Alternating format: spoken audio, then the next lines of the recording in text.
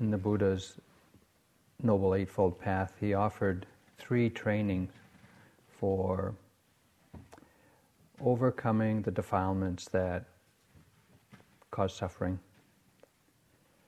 And the first training is a training in purifying our speech and our actions through the precepts. And it has the capacity to abandon the transgressive defilements, the acting out of defilements in a way that impinges on others or causes others suffering. But even if we are able to live in harmony with others through keeping a close eye on our speech and behavior, our mind can still be quite tormented. And so a second training was the purification of the mind. And that is essentially the development of mindful awareness to arrest and subdue the defilements when they arise in the mind. And we've been practicing both of these through taking the precepts and just developing mindfulness. But even if we can, at times, temporarily arrest or subdue the defilements in the mind, conditions change unpredictably. And in order to ensure that we would not be entangled in defilements in an unpredictable future, the Buddha offered a third training, which is the training in wisdom, or the purification of our understanding.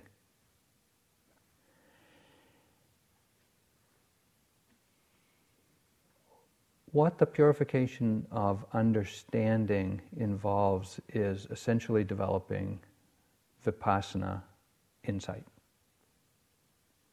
And that is to, of course, see the arising and passing away of phenomena, but specifically to see 3 universal characteristics, 3 qualities, if you will, the 3 characteristics of phenomena. The first of which is that all things are impermanent.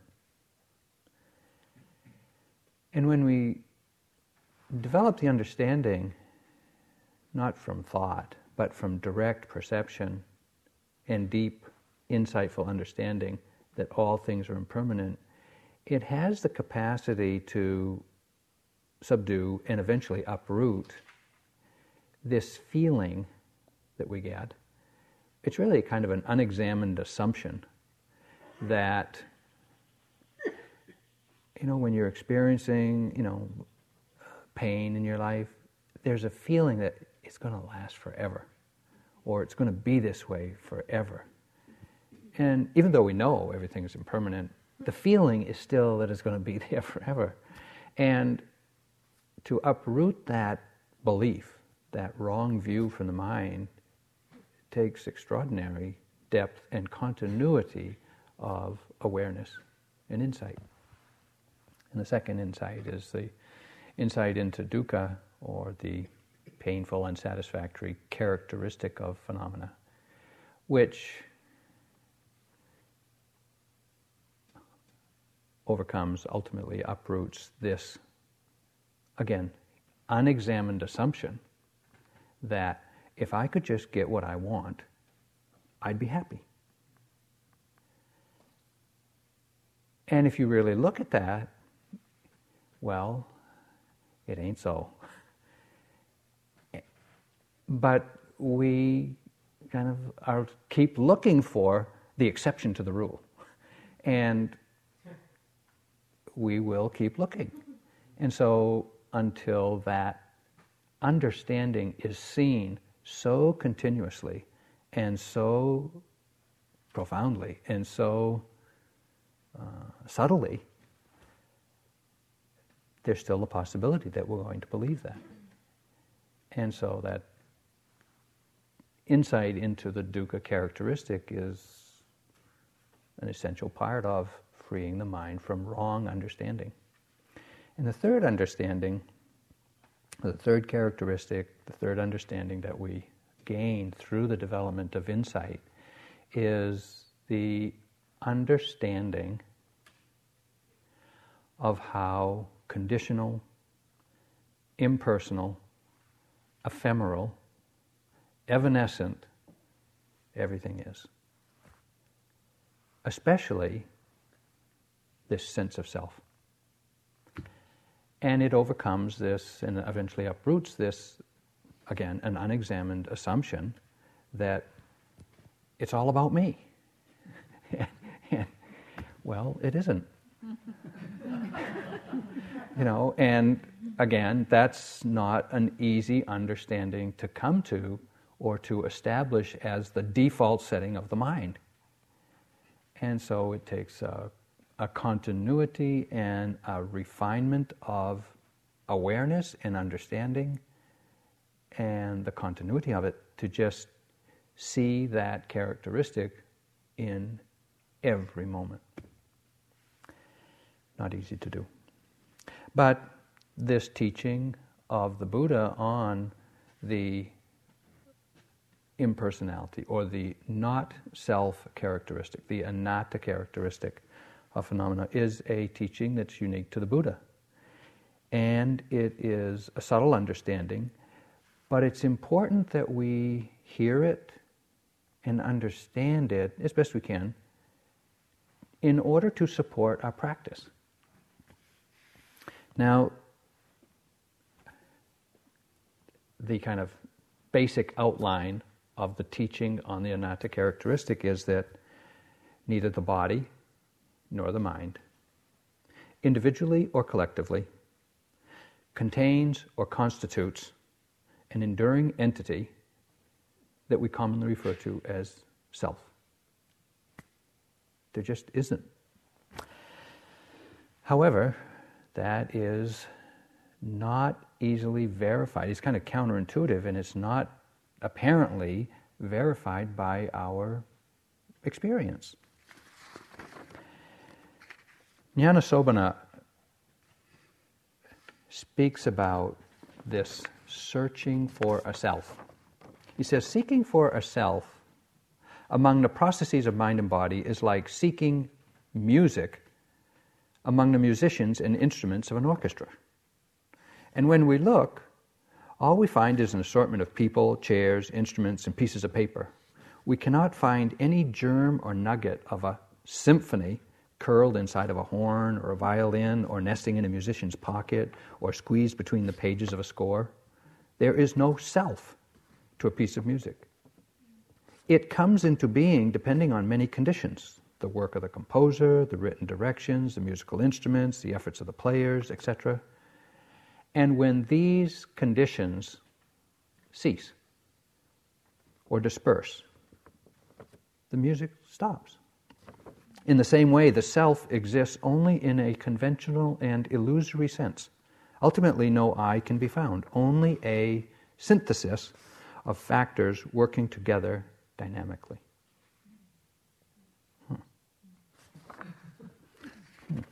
Okay. But the Buddha said this wrong understanding of self has everywhere and at all times most misled and deluded humankind. It is this wrong view which has most misled and deluded us forever. It causes suffering. Attachment to a sense of self causes us a tremendous amount of suffering. Last night, Joseph spoke about craving. The craving for sensual pleasure, the craving for a cloned me in the future, and kind of the end of it all. And they all involve a me.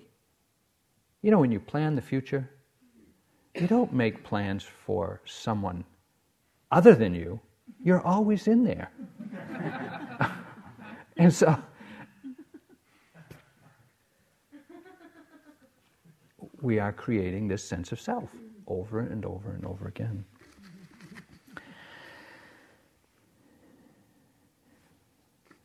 through our awareness and the continuity of our attention, we begin to gain in the knowledge of the anatta characteristic.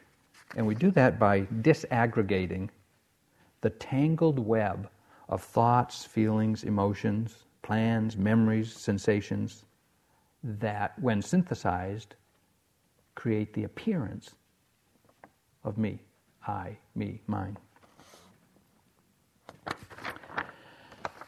It's important to hear these teachings so that we can really understand what the Buddha taught, what is distinctive about the Buddha's teachings, how they point to a subtlety of freedom,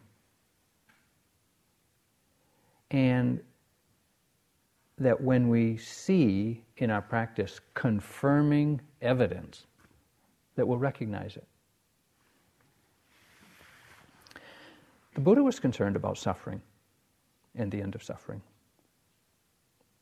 And everything he looked at and how he understood it, the frame that he understood what he saw was, does it lead to suffering or does it lead to the end of suffering? There's a lot we could know that doesn't have much to do with that. But the Buddha didn't entertain that kind of questions or teaching. He was really interested in, does it lead to suffering or not?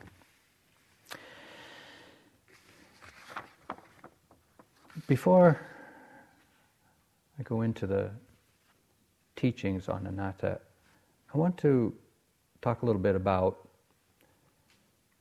how belief comes from experience, or what the relationship is between belief and experience.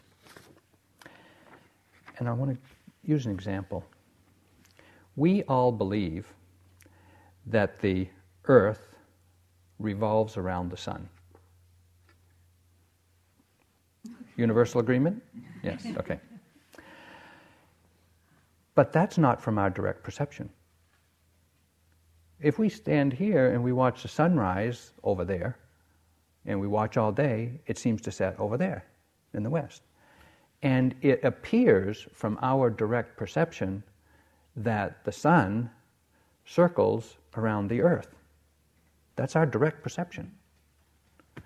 But we don't understand it that way. We have been told by others who are able to interpret what they see or understand what they see more subtly than we. And so they've watched the sun and other things, and they have understood in a more subtle, in a refined way, that no, the sun doesn't circle around the earth spins on an axis and circles the sun, contrary to our perception.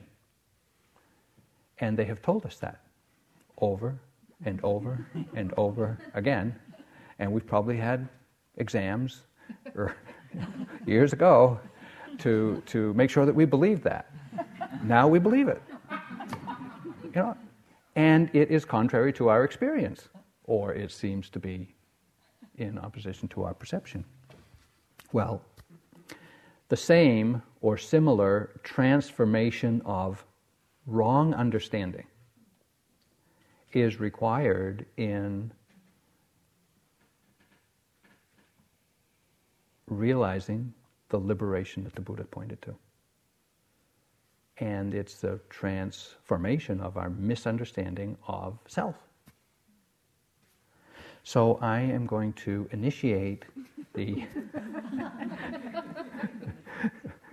the transformation for some of you, and kind of further the transformation for some of you, encouraging you to let go of believing wrongly what you perceive. So there's two big players in this field, the body and the mind. And together and individually, we quite naturally feel and believe that it's me. It's my body, it's my mind, it's who I am. I'm in the body and the mind is in me. And that's pretty reasonable, isn't it? Yeah. But the Buddha said the body is like a clump of foam. Well, that's pretty insubstantial. But before we understand the body as a clump of foam, we see its appearance. And we look at ourselves in the mirror and we say, yep, that's me. Same person as I was yesterday. And we get identified with our appearance. Not only the general appearance, but we get identified with the size and the shape and the color and the texture. And we are pretty particular about what we see in the mirror. And if it doesn't kind of reaffirm our sense of ourself, we get concerned. We're getting a little too dark, we're getting too light, we've got some pimple in the wrong place, and the hair's too long, and gravity's beginning to win, and, it's like, woo, and just because of our identification with the body, we feel some anxiety, we feel some shame, we feel, self-conscious.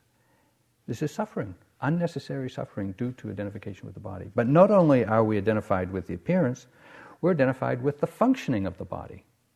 Whether the body is healthy and strong, whether we are sick, whether we have a lot of vitality, or whether we're just kind of lethargic, whether we have good eyesight, good earsight, good other capacities in the body. And, when they don't work so well, we take it personally. And we've all had experience where, the body's not working well, or when the body gets sick, we think, we feel, there's something wrong with me. I am really suffering because the body is just doing its natural thing. Bodies get sick, they grow old, they pass away. It should be no surprise when it happens to us. But when it does happen to us and we get sick, we think there's something wrong. This is just the nature of the body. We should expect it. But because of our attachment to it being and functioning in a certain way, it causes suffering. So we get attached to and identified with the appearance, the functioning, even our statistics. How's your cholesterol level? Or your blood pressure? I got 240 cholesterol. Bad. Got to watch out what I eat. And those are the easy statistics. There's other statistics which are a little more personal, a little more private, that we don't want to talk about in public, but we're pretty concerned if they get outside of the normal and acceptable range. It's just the body doing its thing. We cannot control it. We can watch our diet, we can get all the vitamins we want and do our right exercise and our yoga and stretch and breathe right and live in a good environment and all that, and the body's still going to get sick, grow old.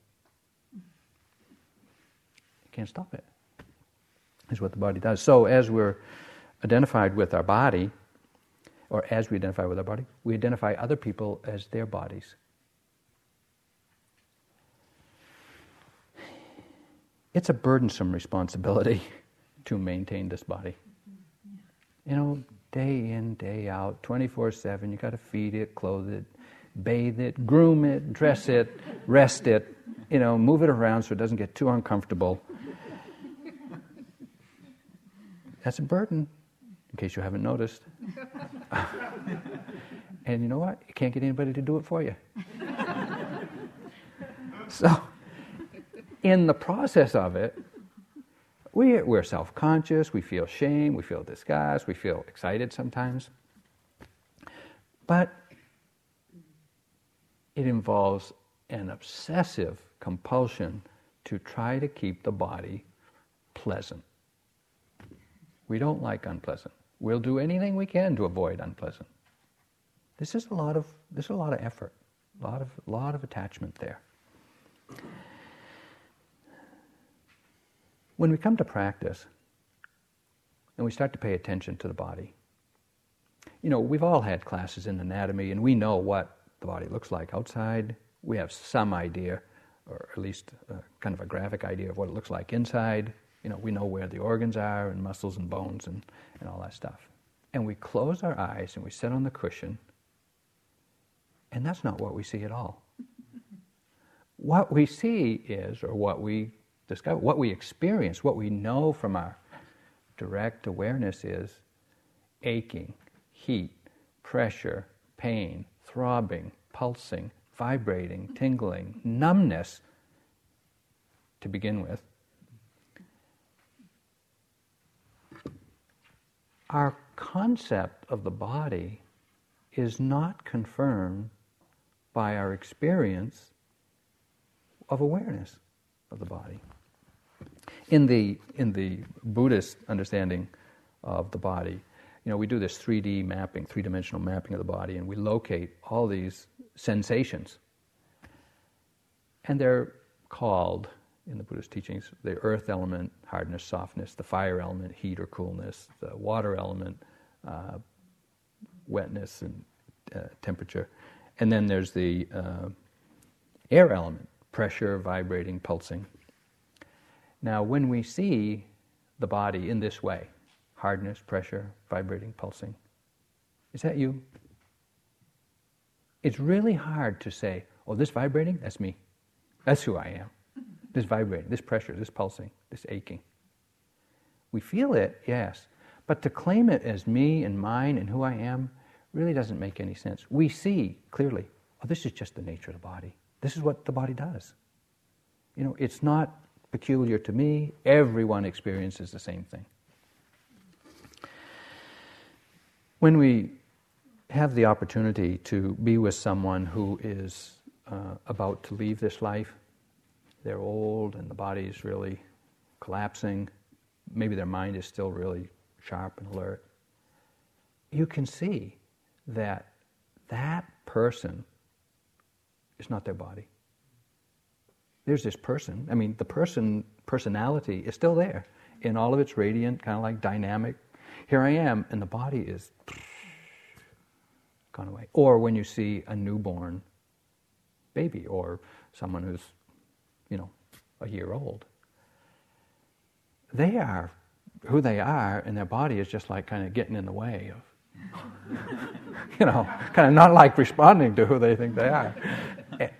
And you see this, and you get to see and understand that we have to learn to own this body, to claim this body, to get identified to this body.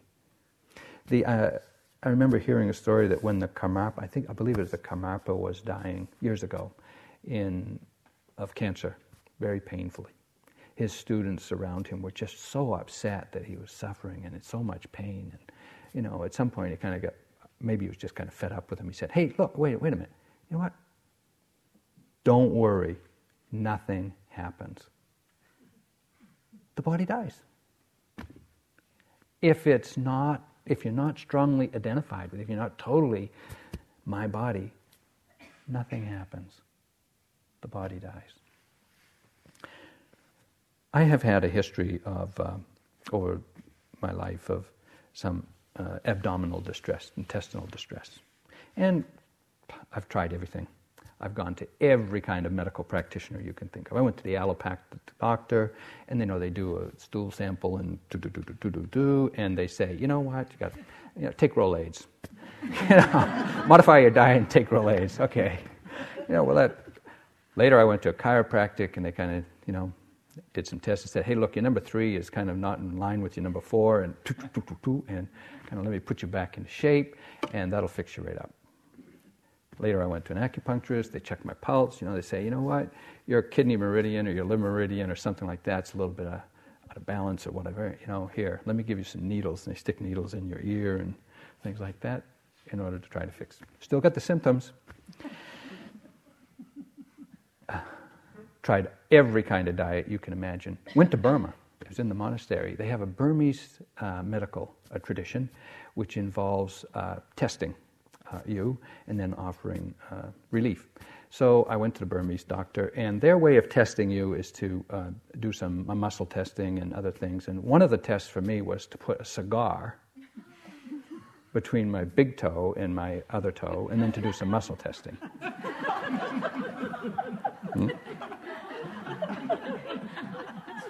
Later, he lit the cigar, put it between the same two toes, and did some other testing, and the difference between the tests revealed to him that he needed to massage my nerves in my leg. It was the most painful, excruciating massage I've ever had. Anyway, out of robes, back in the States, I went to someone who works with crystals. Here we go. Did the test, laid me down, a little purple here, a little green here. There are many ways, many different ways to understand intestinal distress. But the end of suffering comes not from the prescription, but from paying attention to, well, what is this distress? What is it like? Oh, it's hardness, it's pressure, it's pulsing, it's bubbling, it's gurgling, it's hot, it's and learning to be aware of and in a balanced relationship to all that, whether there's medicine or not. It's the working with the mind's relationship to how we directly experience the body. That's where the end of suffering comes. There was another time in my practice in Burma where there was a lot of momentum in practice and a lot of clarity about the nature of things. And I was having a kind of experience where there just really wasn't much feeling, much experience of the body. And I couldn't feel whether I had clothes on or not. I was wearing robes, I was in the monk. And I couldn't tell from feeling, because it was just, there was no limit to the body. There was no size, shape to the body. It was just... And before I would go out of the room, I'd always have to look to see if I had my robes on and walk. So I was telling my teacher, I said, I can't... I always have to check to see if I have my clothes on before I... And he said, now you know what it's like when you just come out of your mother's womb and you haven't yet gotten identified with your body.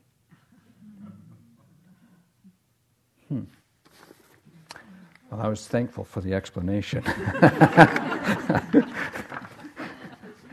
So we can see that when we're identified with the body as its appearance, size, shape, functioning, there's bound to be a sense of self entangled with it that suffers.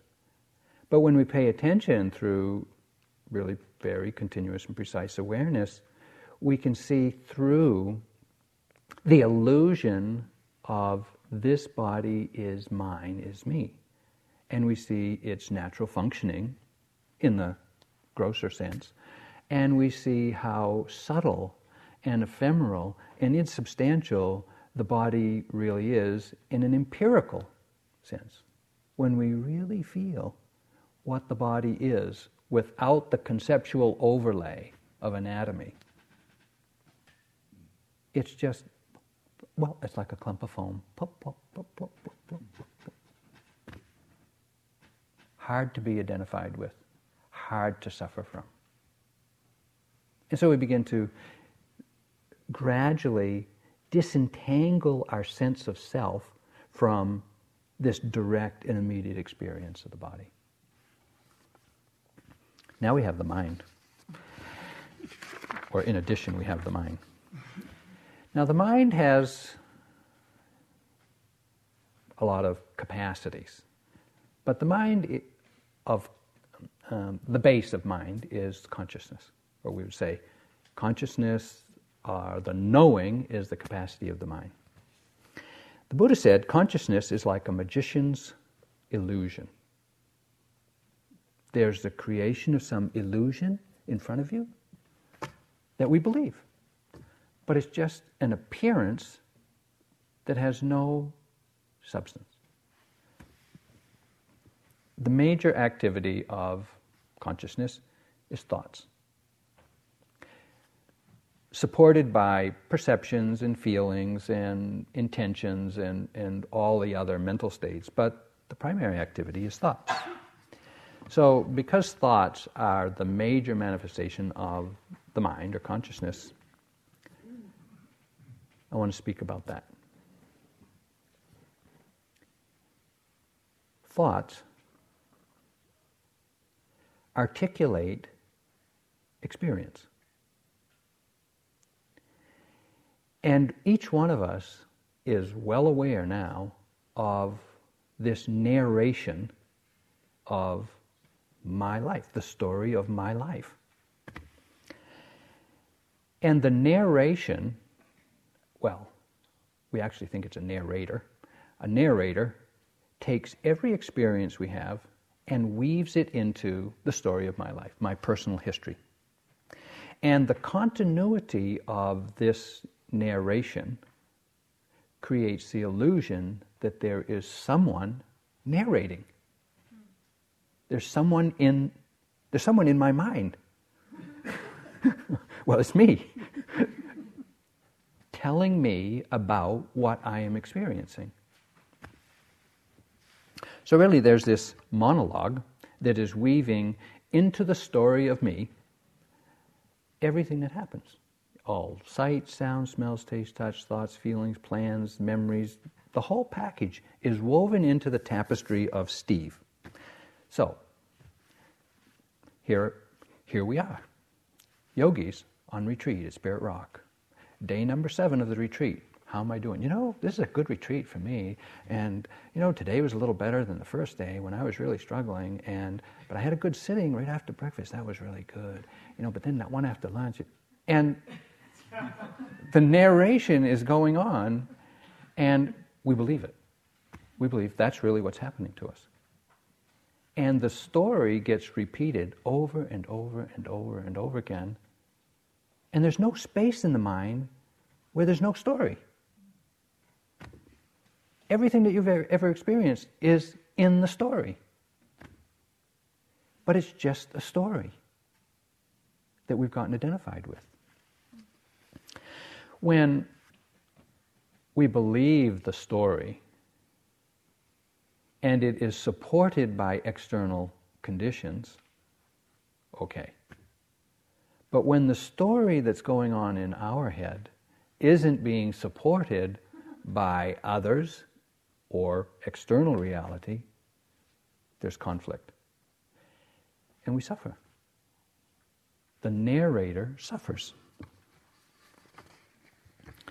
Because sometimes conditions don't reflect who we think we are.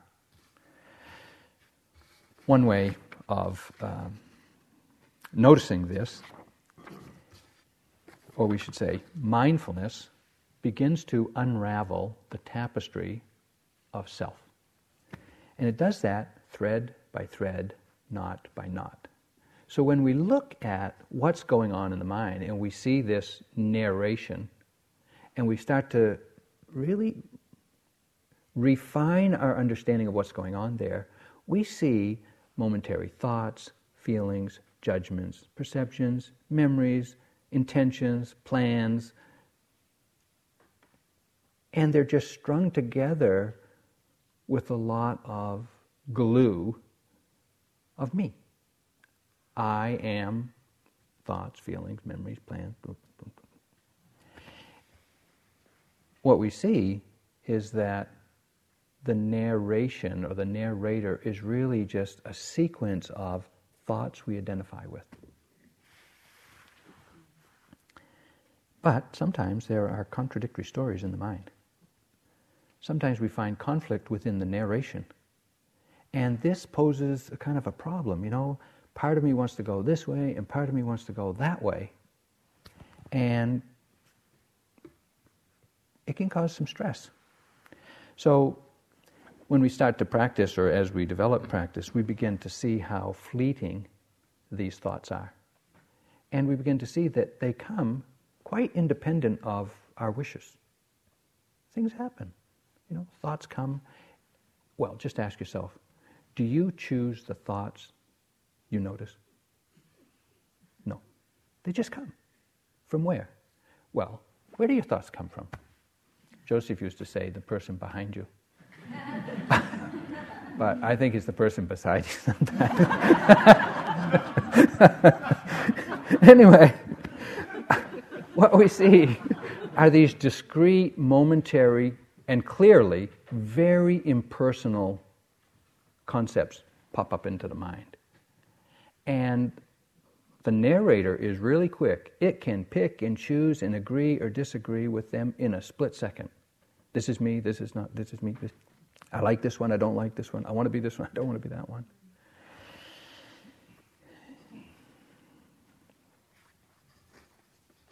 As we begin to take note of each of these discrete moments, we take apart this illusion of this big me that is it's all happening to. One thing I like to suggest to people in their practice is to, instead of narrating your practice, which it's very easy to do. You sit down, okay, now I'm sitting, I'm watching the breath, and it's doing this, and it's, okay, now I'm feeling a little, and now I'm doing this, and now I'm doing that. And we just kind of turn it into kind of a sing-song narration of everything that's happening. If we can step back and kind of turn the narrator off and just take note of what we actually experience. It's a thought, a feeling, a judgment. And we see just how discrete and separate and impersonal all that we have woven into the narration really is. And in this way we begin to see through the illusion that I am the narrator. There's me in here who's doing this narration. There was a period of time in my practice in Burma where I went to Burma with this tremendous enthusiasm. I was on fire to practice and to really understand what is going on in practice. I'd only had 10 years of retreats in the States and hadn't gotten that much. Well, I'd gotten prepared for insight. And I went, I was just on fire. And for a couple of weeks, or a few weeks, I could really see, day by day, there was improvement. I was just getting more continuous and more clear and more steady and really understanding what was going on. And then, well, one day, it just all, it wasn't so good. And that was my perception. And I thought, oh, geez, something happened. It's not working. And at that time, I was reporting to U Pandita every day. And my time was 2 o'clock. And come 2 o'clock, and I was still having a miserable day. So I didn't want to go. So I just went to the door of U Pandita's cottage, and I just, usually I walk in and bow and give my report. I just came to the door of the cottage, and I just stuck my head in and said, I'll skip today, I'll be in tomorrow. And he goes, huh? as he does. And the translator said, oh, come in.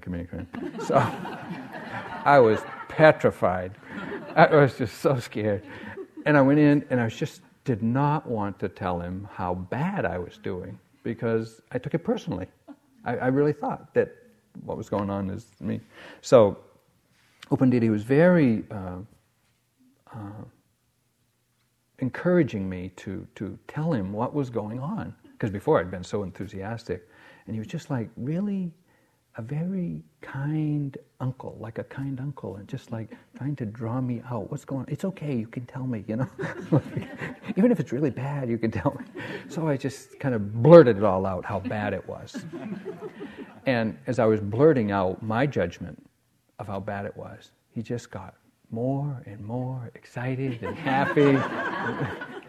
At the end of which he said, sometimes when the yogi thinks they're doing really good, the teacher knows, well, not so good. And sometimes when the yogi thinks they're really doing pretty bad and pretty not good, the teacher understands they're really doing pretty good. And he encouraged me to just see things as they are, and not weave them into the story of who I am. It was the best advice I got, Because from then on, I could see this mind, this mental activity, is just impersonal commenting about what's going on. And it doesn't know what it's commenting about. It's got its own judgments and standards and likes and dislikes. And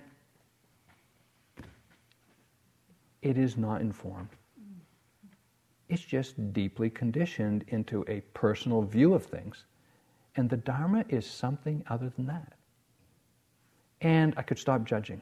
With that, I could stop judging what the narrator was saying. My mind could be yabbering on about how bad it is, how good it is. It didn't matter. That's not really what's happening. And just seeing this is the way it is. So relieving of the suffering that comes from being identified with the mind, its likes and dislikes. And to just step back and say, it doesn't matter whether I like it or not. If you're seeing the way it is, that's Dharma, that's insight. What he explained to me at that time was that the mind, later, not at the time, but sometime later, he explained that the mindfulness was so precise, so clear, so quick, that it was seeing each moment as a discrete, independent event. And there was no linkage between this moment and the next moment. And so by the time I got to the next moment, I couldn't remember that I was mindful of the last moment or to be mindful of this moment. And so it's not only was I seeing that each moment's experience was fleeting, temporary, impermanent, the knowing, or the narrator was also impermanent. That there was no continuity to what I had felt to be the me who was doing the work. This is a little unsettling. Well, not a little, it's very unsettling. Because the narrator starts being broken up. And the story gets very discontinuous. And it's just impersonal stuff happening, being observed by other impersonal stuff. And your sense of identity, sense of self, that's so fused with the narrator is not there. Whoa. It's predictable reactions of fear and both excitement and fear and terror and, oh my God, what's happening, and judgment and guilt. But with encouragement, was able to learn to see the mind too is just another impersonal passing show of stuff. One of the functions of the mind in all of this is perception. The perception is, as Andrea mentioned the other night, is the recognition of what's going on, the recognition of what is being known. The Buddha said that perceptions are like a shimmering mirage. Now, some of you may have had this kind of experience where something comes up. You got a problem, you got a conflict in your life, you got a problem, you got a decision to make, you got something that's unresolved. So it comes up, and in one sitting, you look at it and you say, yeah, that's it, now I got it, okay. Clear decision, I know what's going on, fine. Next sitting you come in, or at another time you take a look, and you see a completely different facet of the same situation, the same problem. And you see it from another angle, and your former confident decision is now shaken. Now you got to change your mind. And you see, as you pay attention, you see multiple facets of the same situation. And you can recognize, or you see, that there's not just one way of seeing things. You see many, many ways of seeing things, seeing one thing. And so the understanding begins to grow that we don't have control over how we see things. Perception is an impersonal function of the mind. It does what it does. It just works. And we have to live with the result. One of the experiences of perception, or the activity of perception, is memory. Because we remember how we saw things in our life. And it is perception that has registered events as they've gone by. And so we have this memory of who we are. And we have all sculpted this memory, edited this package of memories to present ourselves to ourselves and to others as we would like to be seen. And then we come here and we start looking at, well, I think all of us, to some degree or other, go through what I call the personal history review. And our life comes up for review.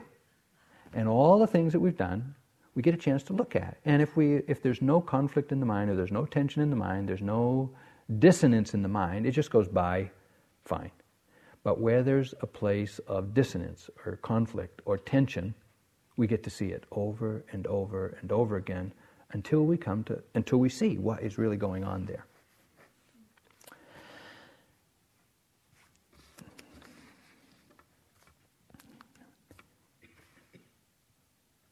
One of the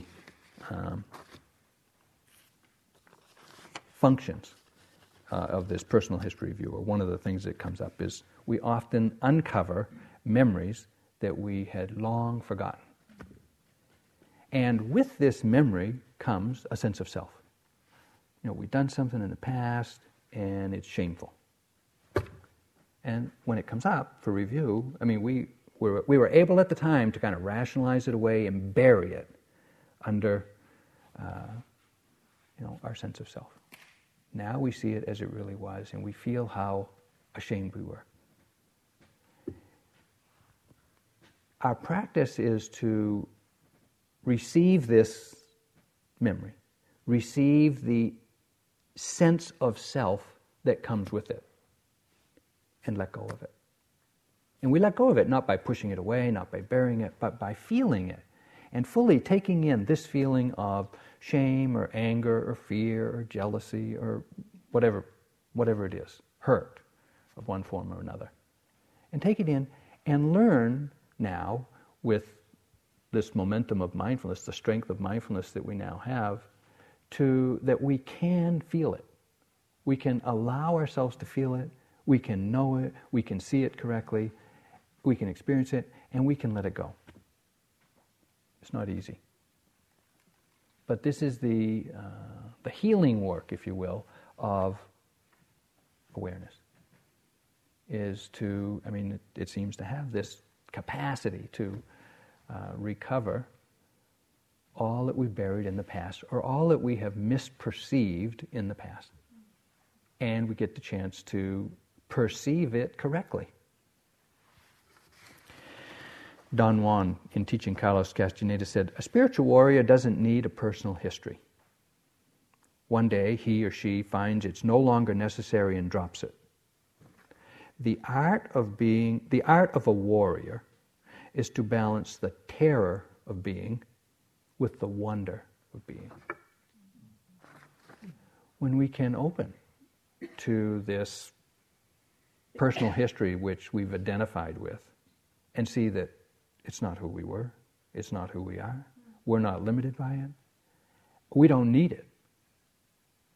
We can open to it, we can open to it, that's terrifying, and we can let go of it and live in awe, with awe of all that we are, all that we perceive, all that comes to us.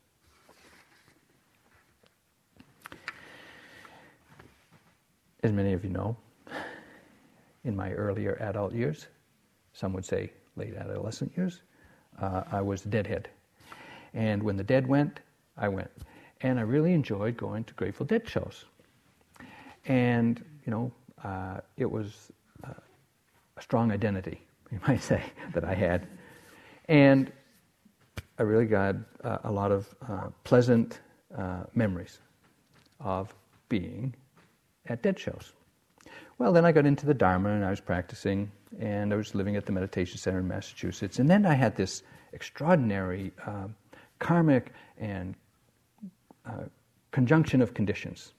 I was doing a 2-week retreat, 14 days, on the last day of which was a Grateful Dead show just an hour away. Okay, so here we go. You go on retreat for 14 days, quiet down, get really sensitive, open up, really get really sensitive, go to a show. It was unbearable. It was so loud and so intense and so impactful. It was just totally unpleasant. My sense, my identity of being a deadhead took a hit. What I didn't realize is that even though I was hanging on to this idea, this concept of who I was, I had outgrown it. Let me tell you, you have outgrown every concept of who you think you are. Already. Practice helps reveal that. Practice helps reveal what senses of selves are you that you're hanging on to that are no longer needed, no longer accurate. And when we see them, we can let them go.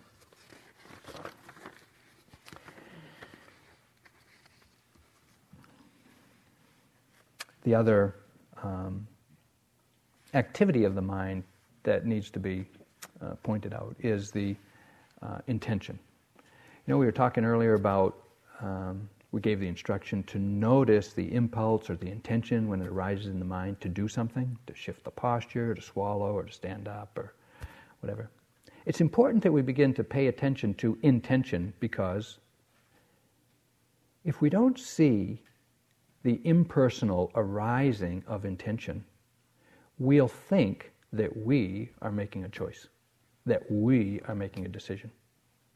Because an impulse arises in the mind to do something, and it seems like we choose to do it. We do what we do. We came to the retreat, we come to sit, we go to walk, we come here, we do this, we do that. And there seems to be someone in here who is making these decisions, who's being in control. So when we begin to pay attention to the arising of intentions, we see that intentions, impulse to do something, arises in the mind pretty regularly. Some of which we choose to follow up on, and a lot of which we don't. Nevertheless, intention is not me, is not mine, is not who I am. As we pay attention, we find that we do a lot of things that we would rather not. Or we find that some of what we do is just compulsive, obsessive, addictive, and we don't really seem to be making the choice intentionally. Or we see how much of our life is lived on automatic pilot. Have you noticed that? We do all kinds of things without really being there with it, for it, or to do it. So we begin to see how kind of out of control in some ways, or how much lack of control we have over a lot of what the mind does, a lot of what the body does. And we get identified. When we're identified with being in control, we're definitely going to suffer. Because we're not. We see how impersonal intentions arise and condition behavior that we don't choose. Yes, we work to kind of get a handle on it, but we're not always successful. I was recalling, or in my practice one time, I remembered when I was a young boy, I was at a camp in the summertime, and walking down a path with some of the guys, we saw a squirrel up ahead. And so, being young kids, we all picked up rocks to throw at the squirrel. Now, the intention was to pick up the rock to throw at the squirrel. Contrary to my utter expectations, I actually hit the squirrel and killed it. I didn't intend to kill the squirrel. I just intended to pick up the rock and throw it. But there was this feeling of guilt. And for a long time, I lived with this feeling of guilt that I guess would naturally have, because we did something that caused harm and did something wrong. What is guilt? Guilt is being identified with a sense of self constellated from conditions in the past. That event, long gone, long over with. The conjunction of conditions that came together there was, some energy and some, intention to throw a rock and da-da-da. But was that me? And is that me still here?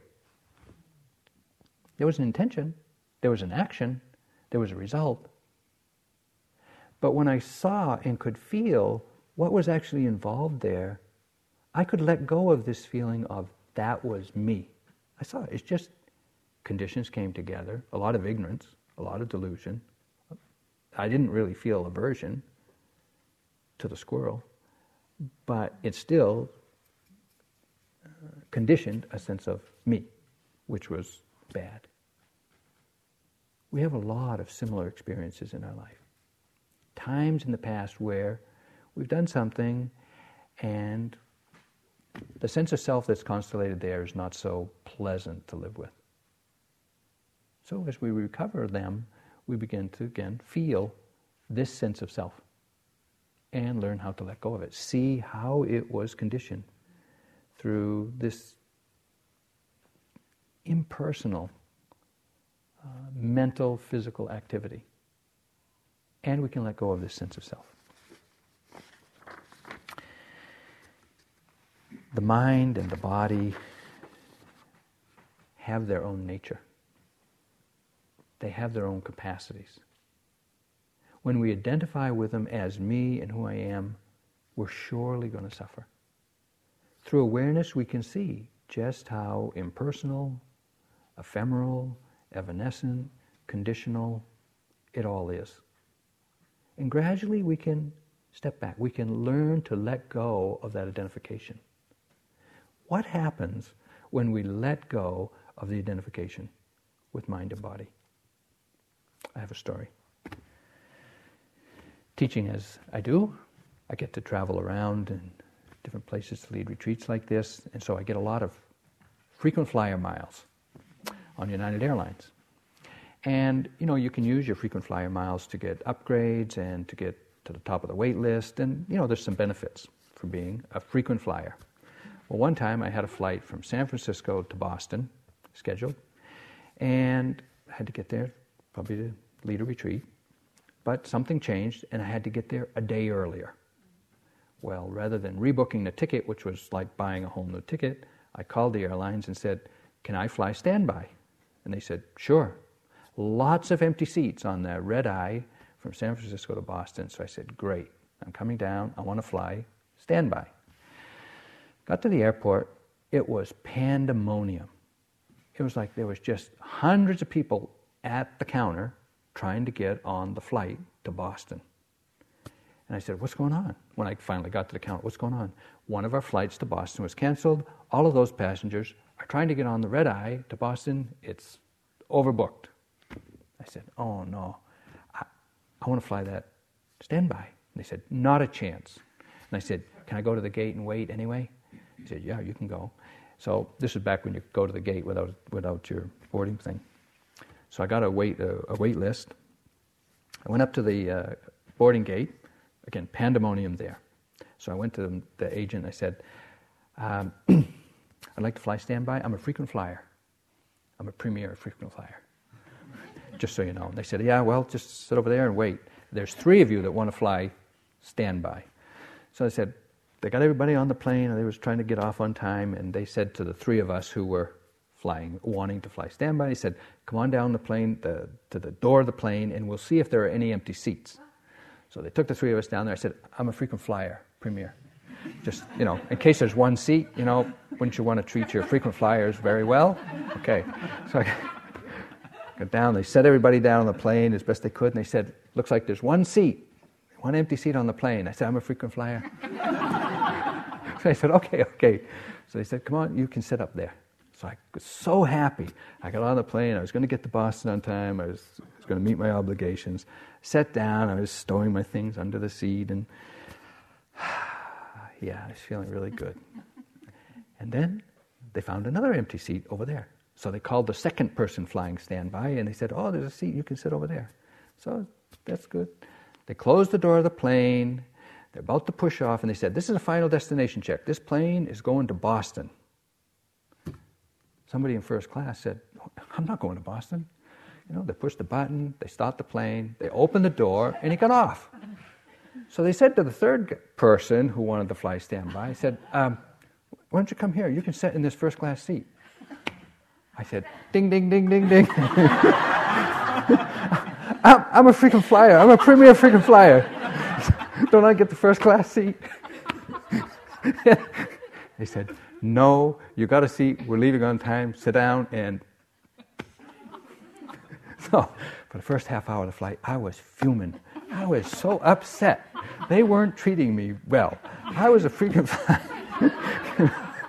And I wanted them to honor my relationship with them. They weren't having anything to do with it. So after a half hour, I said, you know what? There's another 5.5 hours to all the way to Boston. I said, if I keep up with this, I'm going to be in a wreck.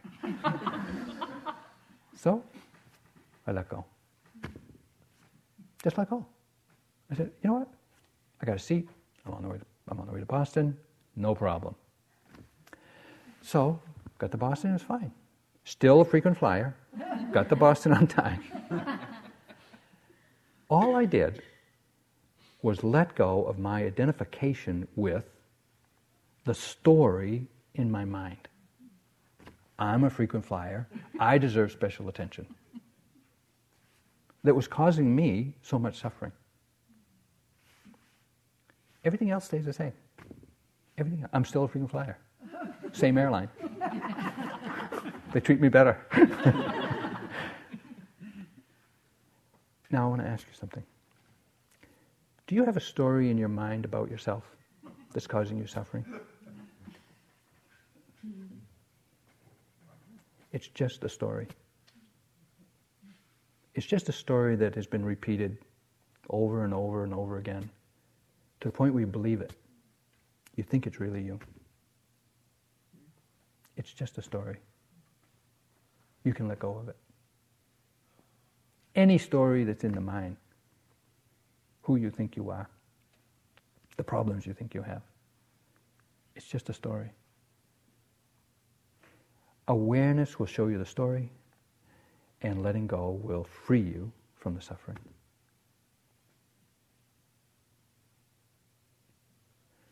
So let's sit for a moment and let the words settle down.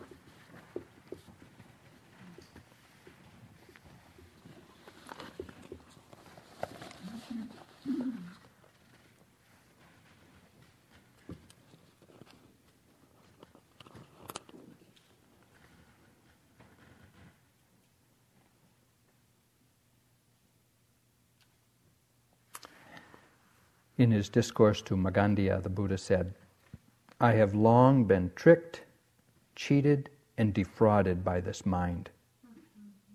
For when clinging, I have been clinging just to the body, perceptions, feelings, intentions, and consciousness.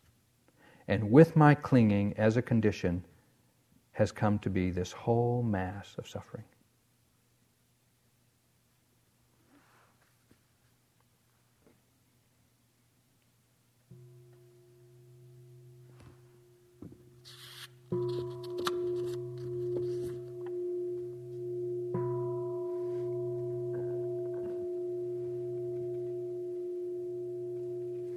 So thank you for listening to Dhamma. There's 40 minutes for walking, and then we'll have sitting with the metta chanting again.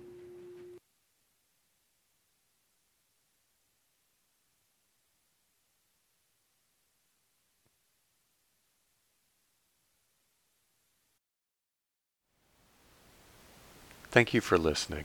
To learn how you can support the teachers and Dharma Seed, please visit dharmaseed.org/donate.